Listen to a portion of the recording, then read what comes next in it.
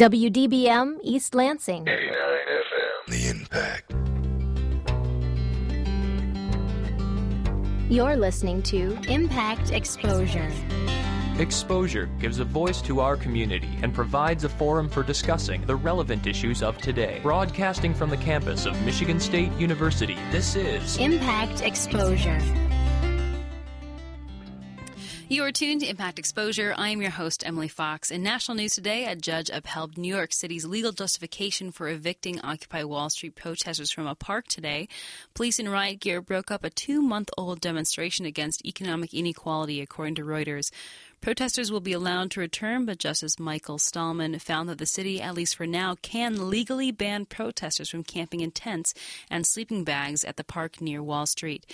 In Michigan news today, a study says Michigan is among just a handful of states raising taxes on low-income working families to finance tax cuts for other groups, according to the Associated Press.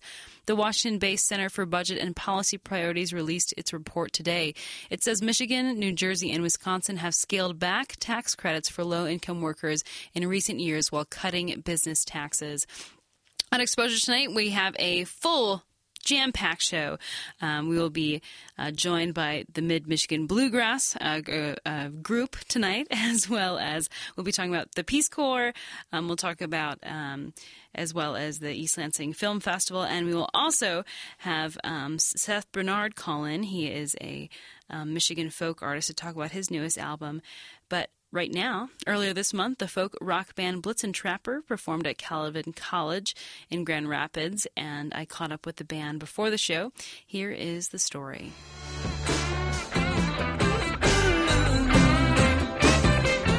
Blitzen Trapper is a 5-member band that formed around a decade ago in Portland, Oregon. They started gaining recognition in 2007 with their album Wild Mountain Nation and began touring across the country.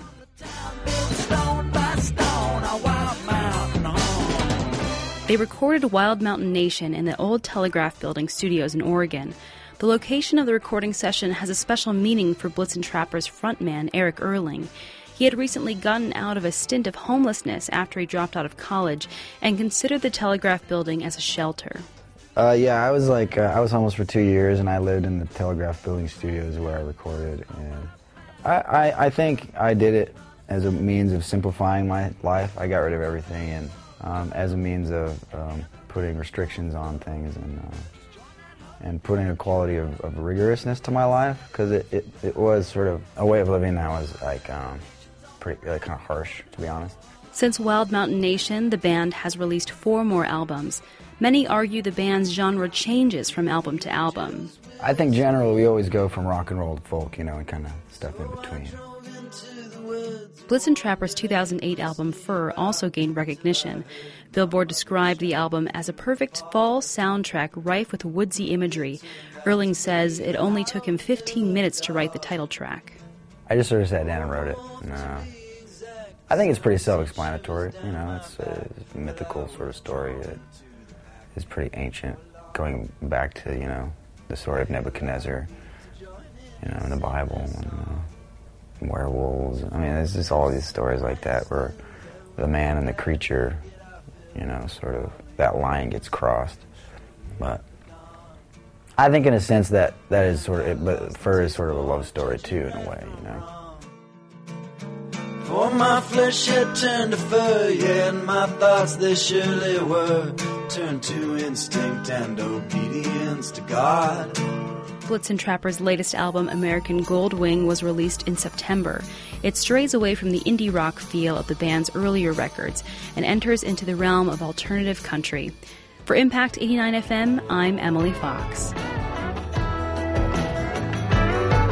Get your heart going, 1980, ride my baby right. We roll so low, best devils getting it up through the valley below. Oh, my sister's playing in a rock and roll band. Maybe curse the sky, curse the land. It's true, that I'm only just passing through. Oh Lord, yeah, I think it's time to get on board.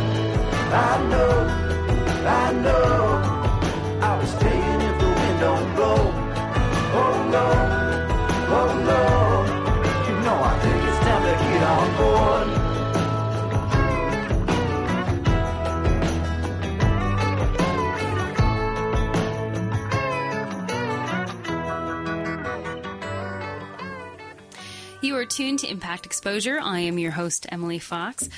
The Mid-Michigan Bluegrass Association, it's not association, just Mid-Michigan Bluegrass, I should say. They're holding a concert at Waldemar Nature Center this Sunday, and here to perform is the band Grand River Boys. Can you go around and introduce yourselves, everyone? Okay, I'm Jeff Wilmore. I'll be playing the fiddle and mandolin. I'm Ed Love. Leroy Harvey. Jeanette Berzan. All right. So how long has this band been around for? The Grand River Boys, we came together out of Pickin' in the Park down in Old Town, and started off with about 4 of us about a year and a half ago, and started just playing more together, and then there's been some people in and out, and we have 3 other bandmates who couldn't be here tonight, our bass player, Ikes, and then banjo player, Billy, and our viola player, Elisa, and so that group has been kind of set for a little while, and now we've got Jeanette in on vocals helping us out, and things are really coming around for us, and we're having a lot of fun. So can you briefly tell me a little bit about what is Pickin' in the Park? Pickin' in the Park is a grassroots movement that was started down in Georgia. The chapter here in Lansing was started about 5 years ago, might be 6 now. We were the second one in the country, and it's every Tuesday from 6 till 9 p.m.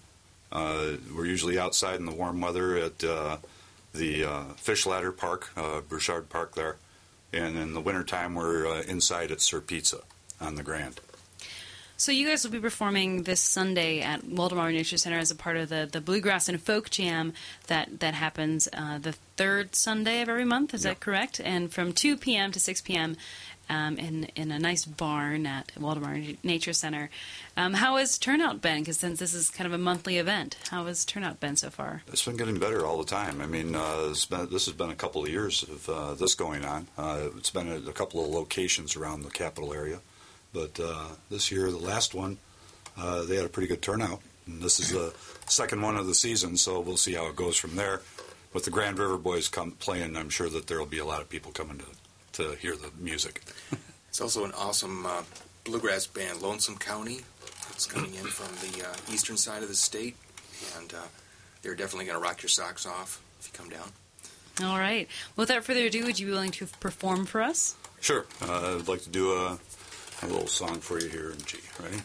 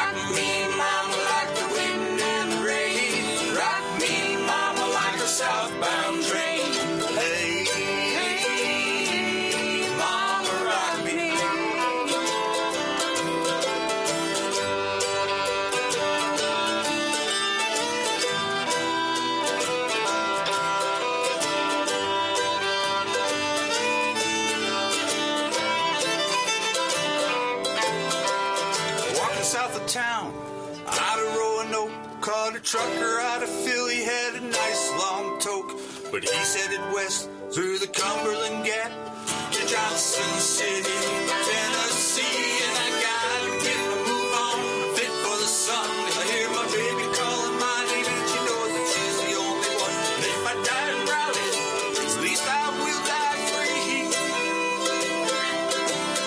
Oh, rock me, mama, like a wagon wheel. Rock me, mama, any way you feel. Hey, mama, rock me.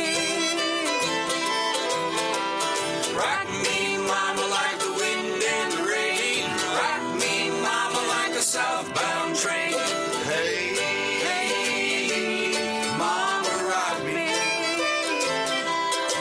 I said, hey, mama, rock me.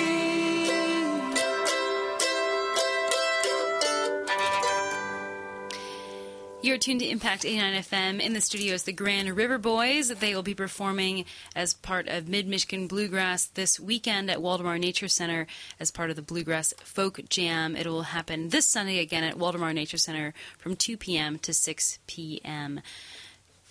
Lady and gentlemen, thank you so much for joining us tonight. All right, thanks, Emily. Thank you. Thank you. You're listening to Impact Exposure. For more variety than you'll hear on any other station, listen to the Impact Primetime, where you can find a different specialty show every night of the week. Friday nights at 10 p.m., get ready for The Mechanical Pulse, where we're spinning all the house, trance, drum and bass, electro, ambient, and remixed music you need to get the weekend started. You'll hear live interviews and DJs spinning straight from the Impact Studios and the best new music on the scene. So tune in every Friday night at 10 p.m. for Mechanical Pulse. Only on 88.9 The Impact. Have you ever considered donating your blood?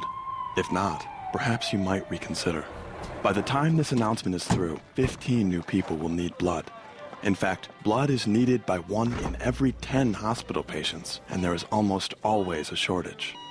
There is no substitute for human blood. It cannot be manufactured. It can only come from those willing to donate. To learn more or make an appointment, visit redcrossblood.org. Reconsider blood donation. It's about life.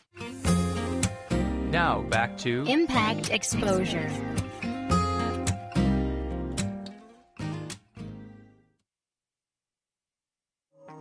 You're listening to Impact Exposure. You are tuned to Impact Exposure. I'm your host, Emily Fox. Since 1960, the Peace Corps has served 136 countries by responding to their requests for help and empowering people to take charge of their own future. To talk about the organization is Shelley White from the MSU Peace Corps Recruiting Office here at Michigan State University. Welcome to the show, Shelley. Thanks for having me. So, you were once a Peace Corps volunteer, and now you're a recruiter at MSU. Why did you decide to join Peace Corps? I guess I can say it might have been somewhat a selfish reason. I just was looking for something new, somewhere to go, something to do, kind of get out of my little bubble. So that's what I did. And what was your experience like? Where'd you go? I went to Senegal, West Africa, and I was an agroforestry volunteer there. So I helped farmers plant trees. But, I mean, there's obviously a lot more tied into that, too. The whole cultural exchange that they try to sell as a motivation for going and stuff like that. Definitely, it has a place in it too. So, Peace Corps is a 2-year commitment, correct? It is, yeah. So, I once studied abroad in Africa, and I met a lot of Peace Corps volunteers while I was in Mali, and they were talking about, everyone thinks, wow, 2 years is a pretty big commitment to be overseas. Living in a community that's completely foreign to you. You're speaking, many people, in this case, they're speaking Bamanakan, which is the local language that you can't really learn in school. So they're learning it all new. And they say, the reason it's 2 years is because that first year, it's just you getting acclimated to the culture. And you really don't help the community until that second year when you finally kind of found where your place is. And they say that a lot of people were saying that first year is so hard, trying to get acclimated to this new community. You may be living in a mud hut, and you may be learning this language and just, getting thrown in, and then they say finally the second year you kind of understand everything, and that's when you can start giving back to the community. Did you find that to be true? Yeah, it's really true. And actually, I stayed a third year, and I would say that even that third year, you feel even more comfortable and understand even more what's going on, and I felt like I made more of a difference that third year in my brief time in those communities than I did my 2 years in my original community. In a different way, obviously, but the time definitely has a lot to do with what you can do there and how effective you are. I see. And what were some of the biggest issues or problems that that you may have faced during your experience, or that in general volunteers face? I mean, it might sound cliche, but I think the cultural aspect to it is really a big thing. I mean, the trainers over there try to do their best to get you comfortable and knowing what to expect when you get to your site, but really they have no idea either. They actually live in somewhat a different world than the rural communities that a lot of volunteers are sent to. So just trying to understand how everything works and functions, it takes a lot to get used to. Were you sent to a rural community? I was. Not as rural as some, I guess. I was on a pretty accessible road, and my community was about 1,000 people. Other communities had maybe 200, so they were much more isolated and smaller. But it was definitely rural, yeah. I see. So I understand from your experience that that you're talking about these cultural issues that may be at place, and here you are, being from America, going into this foreign community that was kind of rural and isolated, and I understand that one of the leaders in your community may or may not have felt a little bit threatened by by you being there. Can you talk a little bit about that? Not really in my community, actually. Okay. I know that happened with other volunteers. It becomes part of a power play in the community. Whoever you get, in Senegal anyway, we were set up with a host family. So sometimes that host family is looked upon as being a little favored, and that can create some problems with like the power positions within the community. But in my circumstances, that really wasn't the case.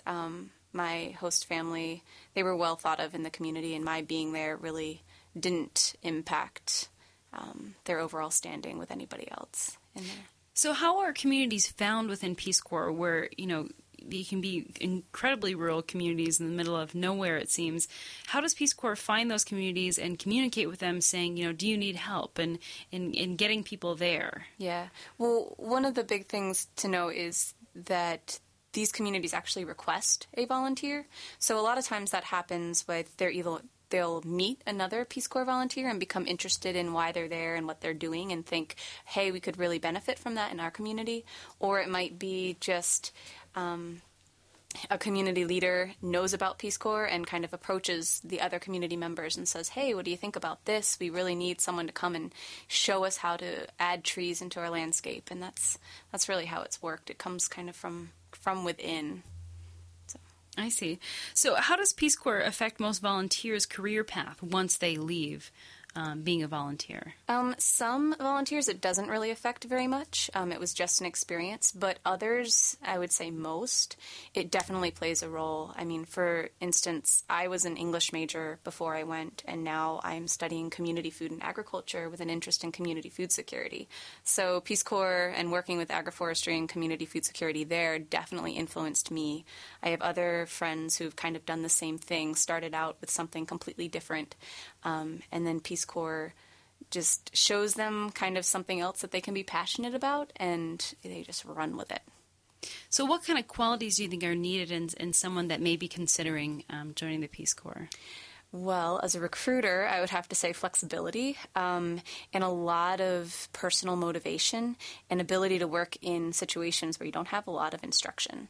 I mean, Peace Corps is there to give you training, but a lot of it comes down to what you want to learn and what you want to get out of it. And if you work really hard, then you're going to get a lot out of it. But if you just go there thinking it's going to be vacation and just a fun time, you'll probably have fun, but it's not going to be the life-changing experience that it can be. So flexibility and just knowing how to kind of roll with the punches. Things aren't going to go the way you expect them to go, especially not if you don't understand the culture. That has a lot to do with it, too. And what were the biggest cultural issues, or I guess differences, I guess the cultural shock, or the biggest things that you faced when you were there? So things are a little bit slower in Senegal.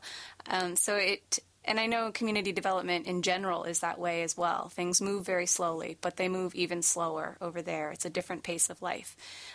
So it really took a lot getting used to just kind of sitting back and letting things flow naturally as they would in the community instead of trying to force it. And it's also frustrating because, like you said, we're only there for 2 years. And that first year, we're just kind of trying to figure everything out. And that second year, we're like, we got to get this done. And then it's gone. It's done. So we feel a lot of pressure in that, and just having to accept the fact that 2 years really isn't going to make that huge of a difference, but it might make just a little one that people will know and thank you for time to come. So finally, how do people get placed to a certain country or community? From the recruitment end, what happens is Peace Corps looks over the applicants, the application and the resume, and the sets of skills and experiences that they have, and tries to match them with an assignment area. And there's the 6 main assignment areas. And then after that, once they've kind of decided, okay, this person is best for agroforestry, for example, then they go to the countries, the host countries, and ask, how many volunteers do you need and of what sector? And so it's a collaboration between both the United States and also the host countries to kind of figure out who's needed where in what programs. I see. Well, in the studio is Shelley White. She's with the MSU Peace Corps Recruiting Office. Now, Shelley, where can people go for more information about Peace Corps or, MSU Peace Corps Recruiting Office? General Peace Corps, there's the Peace Corps website, pretty easy to find. We also have a website for the MSU recruiting page, but you can just stop by our office, too. We're at 202 International Center. Well, Shelley White, thanks so much for joining us tonight to talk about Peace Corps here on Impact 89 FM. You're listening to Impact Exposure.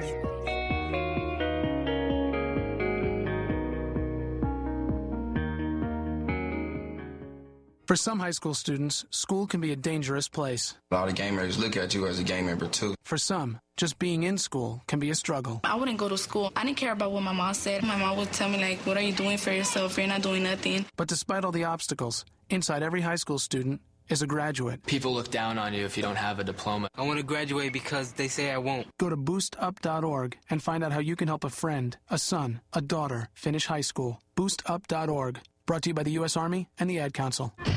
For more variety than you'll hear on any other station, listen to the Impact Primetime, where you can find a different specialty show every night of the week. Tuesday nights from 8 until midnight, the Impact's Progressive Torch and Twang brings you the best in alternative country and grassroots music. Only on Impact Primetime. Now back to Impact Exposure.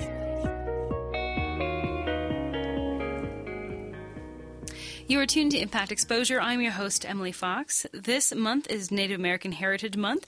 To talk about Native Americans in today's society is Matthew Fletcher. He is director of MSU's College of Law's Indigenous Law and Policy Center. Welcome to the show.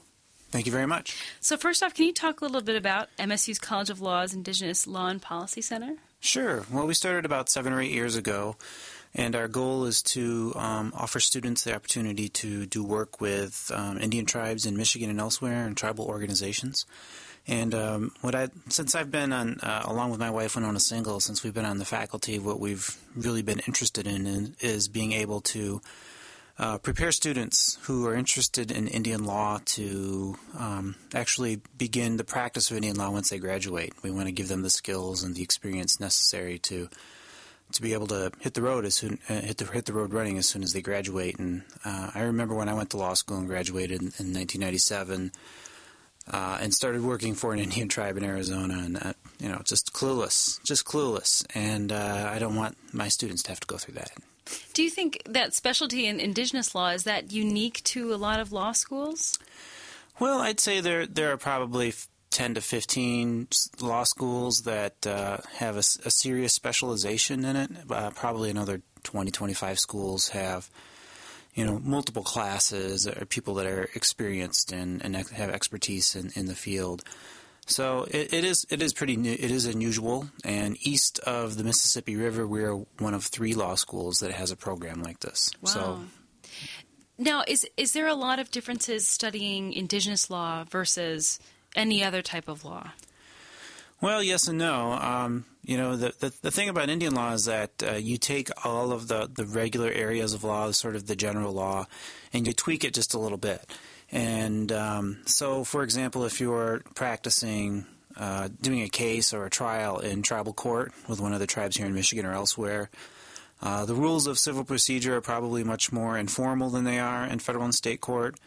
And the kinds of law that you would apply are pretty similar for the most part, but there are differences. They are different governments after all, and so they can do different things.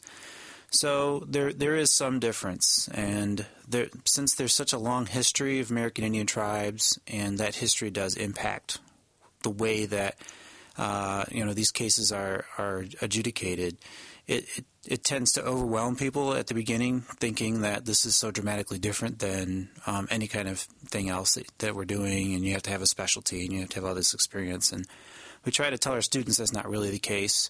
So long as you have a good grasp on and keep a good head and shoulders, and it's pretty easy to catch up. So do you mostly work on cases in Michigan? Well, I've worked all around the country for various tribes. Right now I sit on appellate courts for 2 tribes in Michigan, so we sort of in a policy-making position there with those tribal courts in terms of, well, we don't have any appeals. But I do work for tribes and their appellate courts in Alabama, California, and Washington State as well. So I'm kind of all over the place. So what would you say are issues that that Native Americans face here in the U.S. versus indigenous populations in other parts of the world? Well, I always like to tell the story of a friend of mine who is a law professor who does indigenous law in Australia. And every time we get to talking, eventually we turn around and she just shakes her head and says, "You Americans and your property." And, for Americans, the Constitution is written, and, you talk, if you get into, political discussion long enough, it's going to come down to somebody's property rights.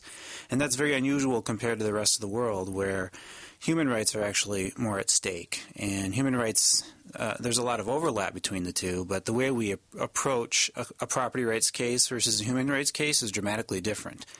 And so for Indian tribes in the United States, it's kind of hard. And this is true, I think, also for Canada, but it's much harder because, there's sort of a zero-sum game when it comes to property.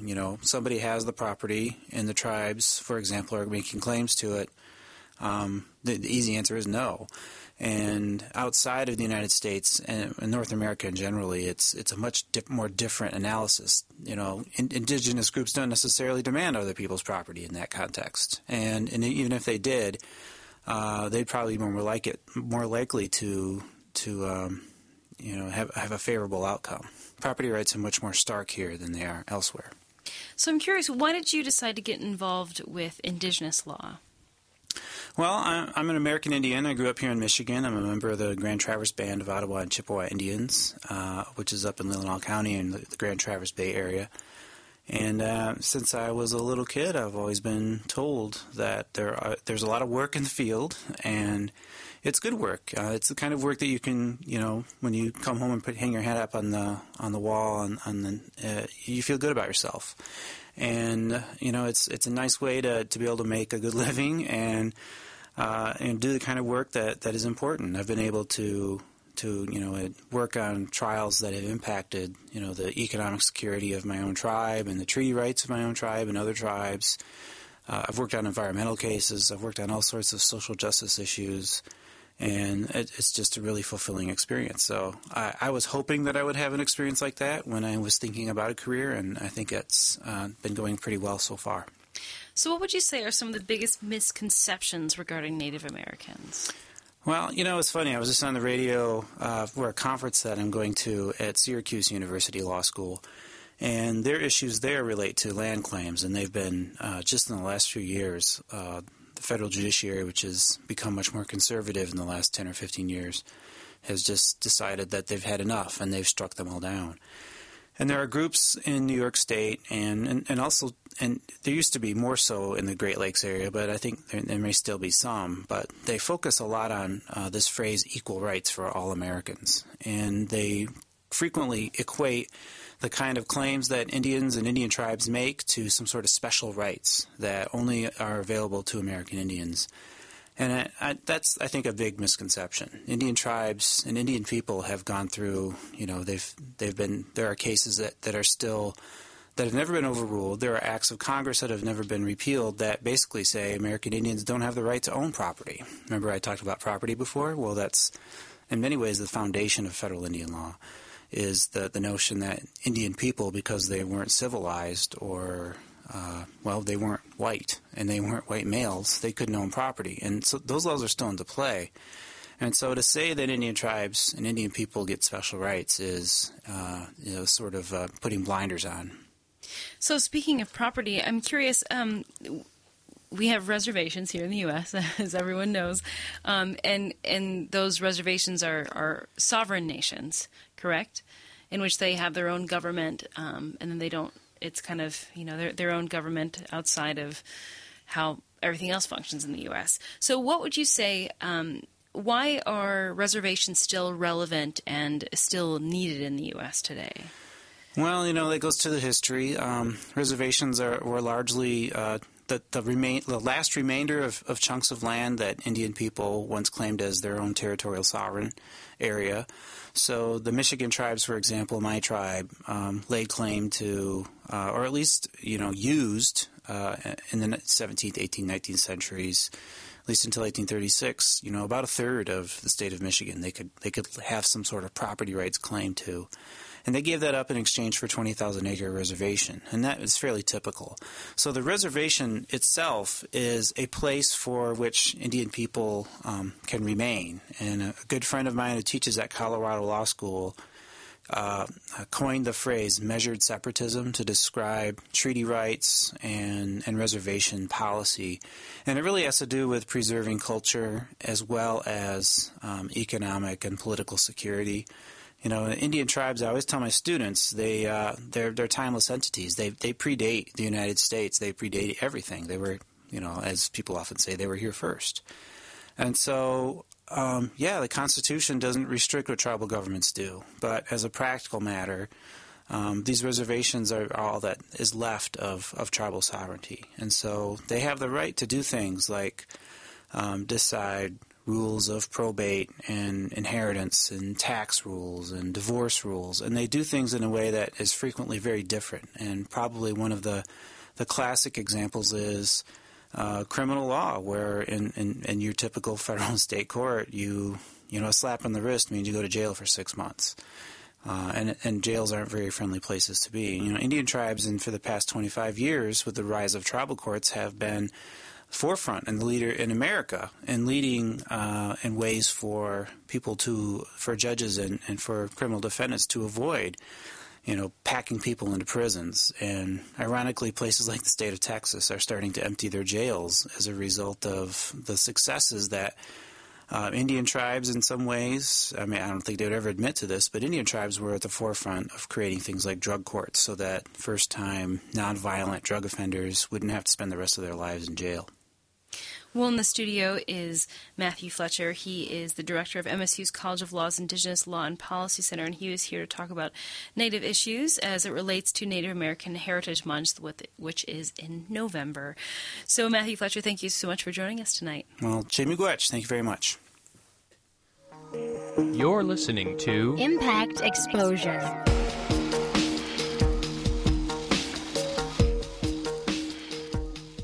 General, we've just received word of an invasion. Speak quickly, maggot. Is it those Canadians again? I don't know, sir. We just heard that Monday at 8 p.m. the Impact will be invaded. You stupid ninny. That's the Asian invasion. It's the poppiest, catchiest, and all-around toe-tappingest music out of the Korea, Japan, and China. But, sir, I'm no good with Asian dialects. Shut up and listen to the music, Private. That catchy beat knows no language barrier. Now move out, everyone. Sir, yes, sir. The Asian Invasion. Monday nights from 8 till 10 on 89 FM. The Impact. For more variety than you'll hear on any other station, listen to the Impact Primetime, where you can find a different specialty show every night of the week. Thursday nights from 10 until 2 a.m. Listen to the Hours of Power, the scariest and only metal show in the Mid-Michigan area. Only on Impact Primetime. Now back to Impact Exposure. You are tuned to Impact Exposure. This week is the final week for the 14th Annual East Lansing Film Festival. To talk about the festival is the director of the festival, Susan Woods. Welcome to the show. Thank you.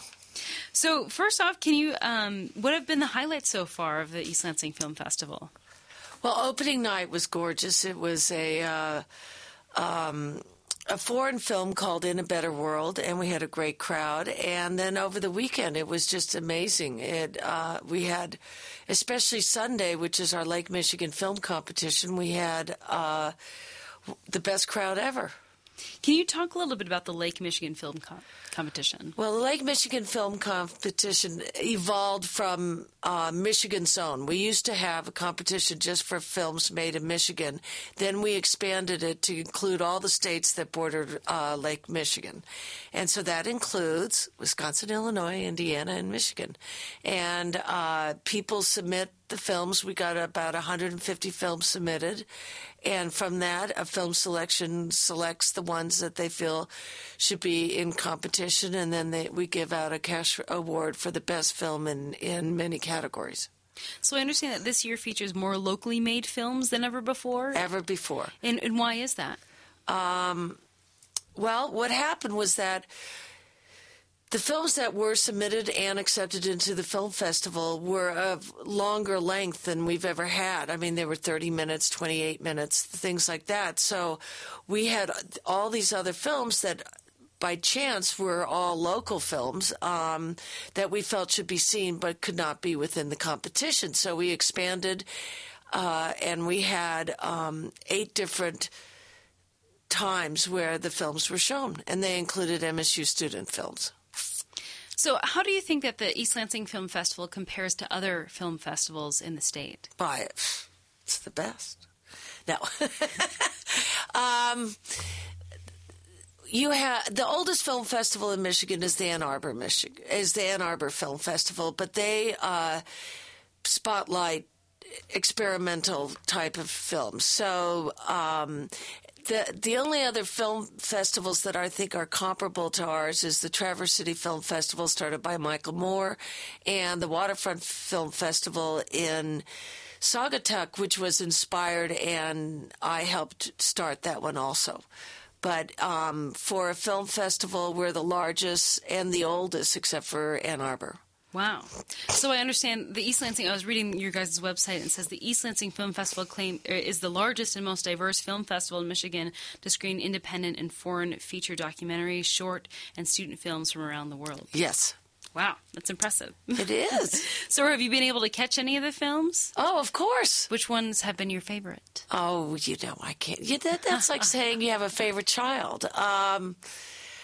There's a film tonight that is going to be playing at Celebration Cinema, and it's called Incendies, and I'm going to go see it, but everybody was really floored by it, and that was one of the favorites. Opening night in A Better World was a favorite, and The Human Experience was a very moving film. We had the two of the subject matters come, and they could talk about it afterwards. But we have a film coming up, Where the Soldiers Come From, and that is, and the director, Heather Courtney, is here, and that's going to be tomorrow night at the East Lansing Hannah Community Center, and that is a really moving film. Well, in the studio is Susan Woods. She's with the East Lansing Film Festival, and we only have a few more days left of this film festival. For more information, you can go to elff.com. Susan Woods, thanks so much for joining us tonight. You're so welcome. Thank you.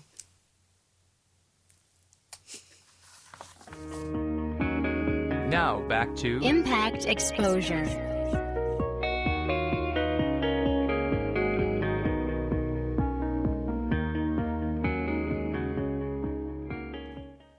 You are tuned to Impact Exposure. I'm your host, Emily Fox. Seth and Mae Bernard are leaders in Michigan's contemporary folk scene. They founded the Earthwork Music Collective and host a yearly music festival.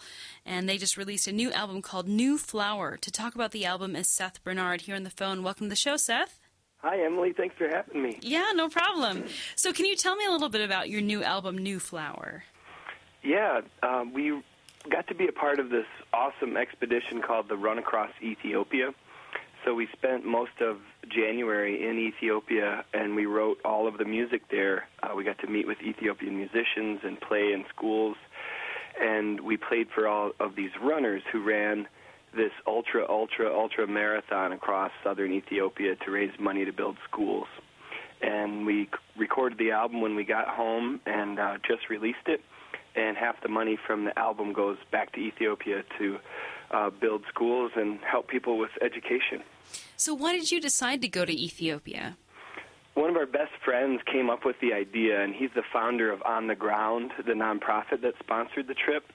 And On the Ground works all over the world directly with communities to work on health care and education and water infrastructure. And Chris Treater, also, he started Higher Grounds Trading Company, Michigan's first organic fair trade coffee company. And so he invited us to come along and convinced us that it was important to have a cultural exchange component to the trip, to raise money to help people out in Ethiopia, but also to bring some of our culture there and share it, and to be influenced by their culture and bring it back here. So are you still on tour kind of promoting the album right now? We just finished the first big push. We did 10 dates in 16 days with our 5-piece band and some radio and some TV and stuff. But we're continuing to push it out there, and we're going to do some more stuff in schools and libraries and things like that. There's also a film that goes with it, and we've done a few sneak previews of When We Run, the documentary. We did the soundtrack for it. So there were these runners and journalists and also filmmakers that went on the trip to document the whole thing. So we're going to continue to play the music, and then the film is going to officially be released in the new year. And where can people go to see that film once it's released? The preview for the film is on YouTube right now, but once the film is released, we'll be doing like a full publicity tour with it. And at the moment, you can go to onthegroundglobal.org to learn more about the trip and about the organization itself. So what would you say was the most impactful thing that you experienced while in Ethiopia, whether that be a moment or, a change in thought? That's a good question. The whole experience was very impactful, and it's still soaking in my soul and my heart, and my wife May too. Both of us are still sort of coming to understand what we went through there. I guess if I could think of a moment, it would be when we went to this community, Hasegola, in the coffee-growing region, the Sidamo region, which is the birthplace of coffee. And this was a community of coffee growers that Chris Treater has worked with for a lot of years, and this was the first community to benefit from the effort of On the Ground to build schools. So we went there thinking that we would see some people. We knew that we would be received, and they were cooking us lunch, and there was going to be a celebration. But there were like 2,000 people there, and everyone surrounded us when we arrived. It was up in this hill in the sun, and everyone was singing and dancing and clapping, and everybody, it was so emotional and so human. We all cried, and people gave speeches, and we got to play music, and the people, they really felt respected and honored, and the speeches that were given and translated were just so profound and human, and also just very simple, showing respect and being compassionate to the people that actually have a big impact on our daily lives. The trading of goods and services is really a global thing, and so our community is global in this day and age. And the spirit of the Ethiopian people is so powerful. It's a very mature, intelligent culture, very ancient culture. The music and art is amazing and vivid, and the people, even the ones that have to face the strongest adversity and sickness and poverty, treated us with unconditional respect and incredible generosity. So I think that the standard of humanity and of conduct there is the main thing that has stayed with me as I try to remind myself that, kindness is above all, where it's at as far as being human goes. So after you came back from Ethiopia, you rented a house on Old Mission Peninsula to record this album. Why did you decide to go to Old Mission Peninsula versus, staying kind of at your home base? That's a good question, too. A couple of our mentors live up there. They run the Nietawanta Research and Education Center, which is just a wonderful social justice and peace and activist organization. And they've been mentors to a lot of people in the Northwest Lower Michigan community. Bob Russell and Sally Van Vleck are their names. And as we were visioning and putting intention into the trip, we met with them a couple times to sort of focus our intention for the pilgrimage. And they made this house available to us for 5 days. So we wanted to have a place that was away from our homes, and it was also within sort of the realm of Nietawanta, which is a sacred place for us. So you guys were able to create a whole album within 5 days? Yeah, we wrote the album when we were in Ethiopia in 12 days, and then we went into our home studios here, and we did demos of the songs. Then when we went up to Nietawanta to record, we had 3 days of rehearsal and 2 days of tracking.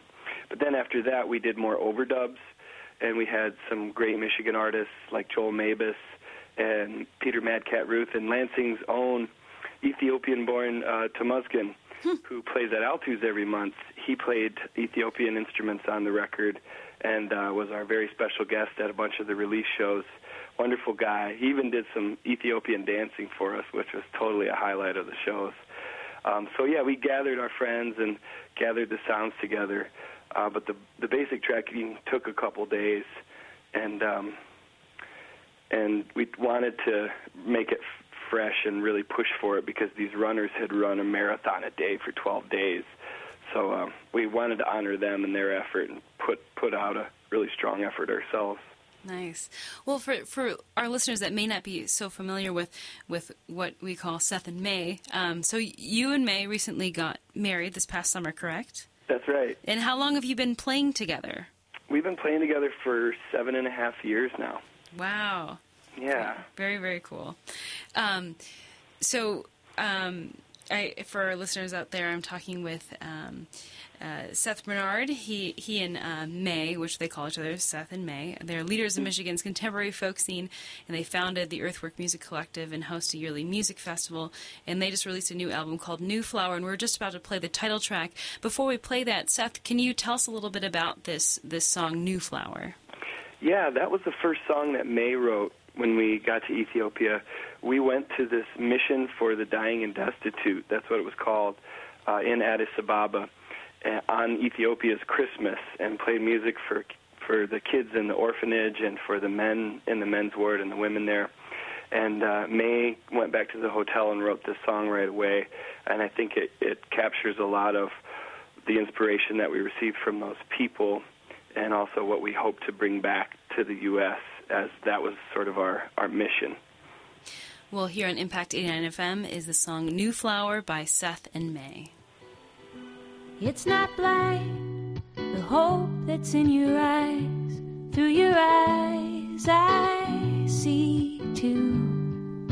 And there is nothing at stake that can stand up to your grace, to the grace so awaken you. So take this love and go in peace. Teach this joy to all you meet. And let the sorrow stand, a reminder from our new flower. Take this seed and grow beauty from the green. And every day bear witness to its splendor.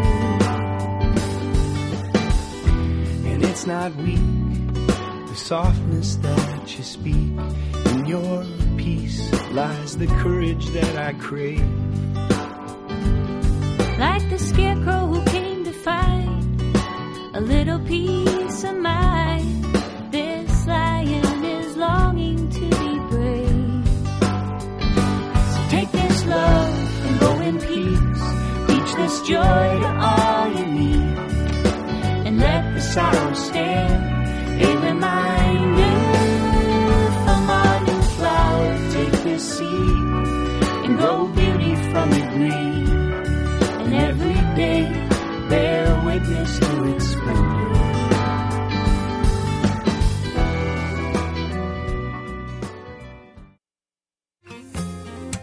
Now back to Impact Exposure.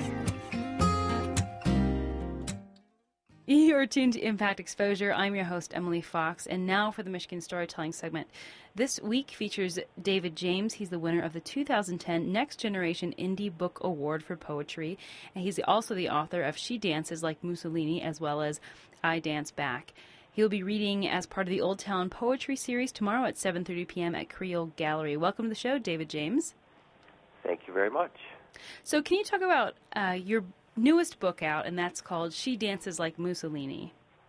Yes, it was a collection that took 25 years to publish from my first book. So it should be pretty good.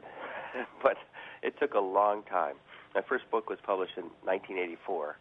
So this one, 25 years later, I just decided to put all of my crazy, funny, bizarre, surreal poems into one book. So that's how it kind of came to be. There's nothing serious or, pastoral or lyrical about this book. It's all just kind of general craziness. And where did you get the title She Dances Like Mussolini from? It's actually the title of a book, a title of a poem in the book, and which I'll read tonight, but I got it from a friend of mine, Mike Mink, who wrote me a letter a long time ago when I was in college. And this is how he described his blind date. She dances like Mussolini. And it was such a beautiful line, I just had to take it. Well, without further ado, would you be willing to read an excerpt from your book, She Dances Like Mussolini? Sure. I'll read a prose poem. This book is full of poems and prose poems, and for those who don't know, prose poems are just really short prose pieces, so they're more like paragraphs or stories. And this is called A Burning Bush of Sorts. God spoke to me while I sat alone on the park bench. It was a sunny day, early spring. I could see buds on the trees. So what do you think, he said. About what? All this life busting out around you. I didn't expect God to say busting out. I expected manifesting or conjuring. It's wonderful, I said. Nice work. Do you think there are too many birds? I could cut back on a few species. No, not at all. It's the return of the birds that make me think of spring. For me, the return of the robin was the beginning of spring. My wife says the first robin around our house is her grandmother checking in on us. She used to love seeing the first robin. Then the idea struck me. Here's a question for you, God. Is that first robin we see every year our Grandma Ketterer? Oh, I don't know. I'd have to check the inventory, and that takes quite a while up here. But in theory, I said, do the dead come back to visit us as animals or as living things in general? It's possible, he said. With me, anything is possible, you know. I took that as a yes, thanked him, and ran home to tell my wife the good news. And that is from your most recent book, She Dances Like Mussolini. Yes, it is. And so what's interesting about that poem to me is my wife considers it a love poem. And I did not write it that way, and I never consider it that way. But she says, well, no, it means that you listen to what I say. Okay. Sure, whatever you say. So I understand that you're also a playwright as well as a poet. Yes. About 10 years ago, I took up playwriting, partly because Well, for several reasons. I was teaching creative writing, and we were teaching writing one-act plays, so I always think I should be able to write what I'm teaching. And then, two, as a poet, you know, you're the only one who ever reads your book or reads your poems out loud, and generally you don't have an audience. So I wanted to see if I could write a play where I would actually have other people saying my words, and people would go to it and be in the audience for it.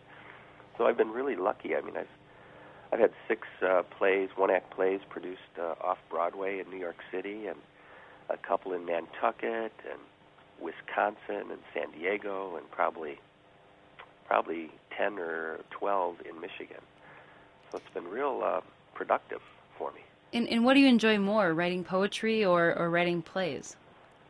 Oh, poetry for sure. I've been writing poetry for over 35 years or so. So that's still my. If you ask me what I am, I'm still a poet, you know. And I dabble in playwriting, and I dabble in writing essays and fiction. But whenever I sit down and I have time to write, it's almost always a poem that comes out. I kind of have to force myself with an idea for a play. So I understand that you're also a teacher at Oakland University. What do you teach there? Well, right now I'm the department chair of English at the Orchard Ridge campus. But I teach composition, kind of we all do, composition 1 and 2. But I also get to teach creative writing and introduction to playwriting and screenwriting. So that keeps me motivated and inspired as well, reading, you know, students' work and you know, being challenged by them as well. So without further ado, would you be willing to take us out with a poem? Yes, I'll take you out with the title poem, She Dances Like Mussolini, which was written for Michael Mink, a good friend of mine in high school, and this was how he described going on a blind date. She dances like Mussolini. Short and stout, her hair unable to fly loose from her head, my blind date marches across the dance floor, arms jerking, her whole body banging into others. With each impact, she salutes and shouts up into the music. This is the last time, I tell myself, the last time. But in minutes, she has everyone in the bar marching in rows, everyone ordering Chianti. Bodies barge and ram. People scream and kick their legs out in time to the beat. I can't understand a word of the shouting, the guttural, grunting phrases. My date winks at me across the length of the floor and then starts this way, dancing like Mussolini. And God knows I'm sick. I dance back. And that was David James. He's a winner of the 2010 Next Generation Indie Book Award for Poetry. He's also the author of She Dances Like Mussolini, as well as I Dance Back. He'll be reading as part of the Old Town Poetry Series tomorrow at 7:30 p.m. at Creel Gallery. David James, thanks so much for coming on for the Michigan Storytelling segment. Well, thank you very much. Broadcasting from the campus. Broadcasting from the campus of Michigan State University, you've been listening to Impact Exposure.